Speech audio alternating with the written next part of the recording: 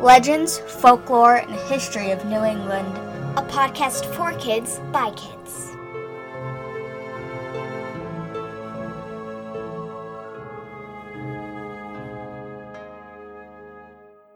Hello, and welcome to Season 3, Episode 6 of Legends, Folklore, and History of New England.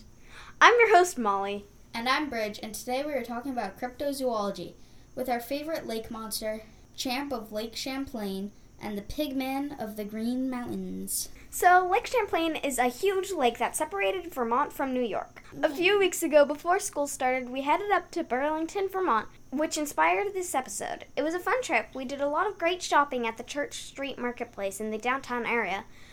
We walked around down by the lake, had some yummy crepes at the Skinny Pancake, and just had a nice relaxing vacation. Also, we went to the Friendly Toast. And it was also really good.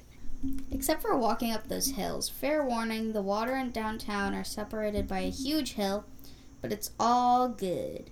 There's also a walking tour of the haunted spots, but it was booked, so we couldn't get in, and we'll definitely take another trip. So on to the legend of Champ. The Abenaki and the Iroquois, who are the original people of the land where Lake Champlain is located, have been living near and fishing in the lake since the beginning of their civilizations. Both tribes have legends of a large creature inhabiting the lake with snake-like features and a horn. In the early 18th century, the Abenaki warned French explorers about not disturbing the lake, so they don't disturb the monster. The first settler credited with spotting the monster is Samuel de Champlain. The lake is named after him? Yeah, thanks. So he described it as 5 to 10 feet long, with teeth in its snout, which was at least 2 feet long. He said the gray scales were so tough, not even a spear could pierce through them. Then in 1819, side note, this is also when the dude shot his friend in Fort Adams. Ooh. It is? 1819. Yeah. Ooh. In case you don't know, we talked about Fort Adams in Season 3, Episode 4. So go check that out and you'll know what I'm talking about. If you haven't already. Back on track. A newspaper article from the Plattsburgh Republican, a paper out of New York, describes a sighting of a creature by Captain Crum, who was sailing near Bulwaga Bay. He described a black monster about 187 feet long with a seahorse head. He claims it rose about 15 feet out of the water. But in 1873, multiple reports of Champ came rolling in. A railroad crew claimed to see the head of the serpent in the lake. A Clinton County sheriff saw a serpent of 25 to 35 feet long, and the tourist steamship, the W.B. Eddy, claimed to run right into it, almost flipping the ship over. Things were quiet for a while. Champ must have known that P.T. Barnum offered a reward of $500,000 for the hide of the lake serpent. But then in 1945, passengers of the SS Ticonderoga reported seeing Champ. In all, there were 180 sightings reported by 1992, but today that number is around 300. There are plenty of pictures online, but they are all blurry or far away, and nothing could actually be confirmed as Champ. But Champ is still famous in the 21st century, appearing on the Today Show, Unsolved Mysteries, and Discovery Channel special. Appearing on the Today Show, Unsolved Mysteries, and a Discovery Channel special, American's Loch Ness Monster. We watched it. I recommend it. In 2005, some fishermen caught a video of what they say is Champ's head. The FBI analyzed the footage and determined it wasn't manipulated, but it's still hard to tell what you're looking at. Echo, located at the lake, is kind of a science museum focused on lake ecology and the environment.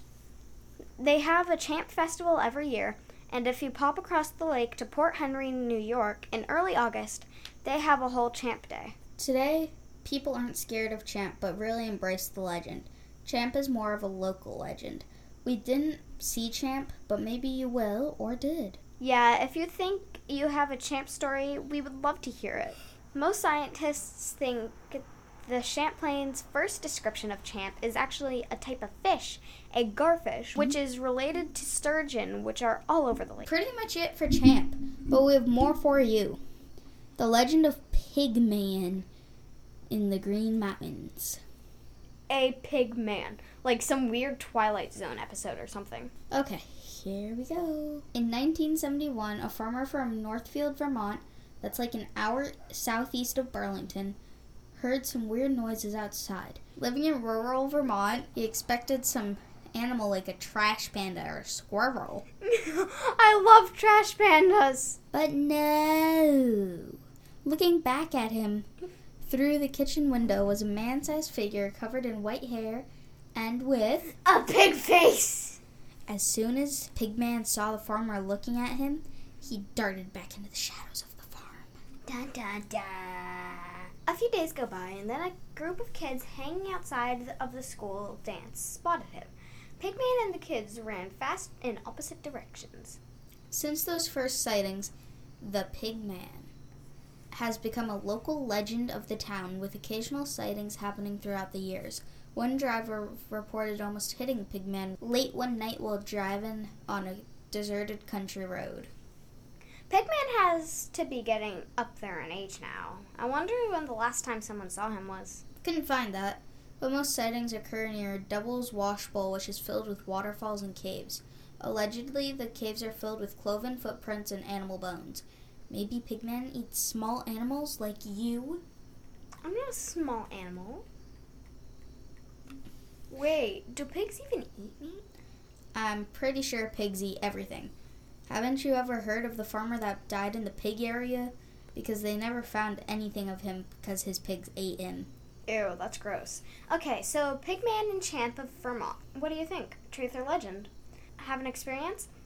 Email us at contact@elephantune.com or DM us on Instagram or Facebook. See you next week, and remember, history is fun. And sometimes a little spooky. Hello, and welcome to Okay, start over. I just put you in the eye. Cryptozoology. Champ of Lake Champlain. Is it Champ or Champ? Champ Champ. of Lake Champlain. Yum. Wait, what? Red Robin. Yum. A few weeks ago, before school started, we headed up to Berlin. Banana caramel French toast is delicious. What? Banana French toast caramel is delicious. There you go. You said that in the wrong order. I don't care. Isn't P.T. Barnum the main character in The Greatest Showman? Yes, he was a real person though. He ran the circus. Dad, we're recording. No. Hey. Living in rural. Rural. Living in rural.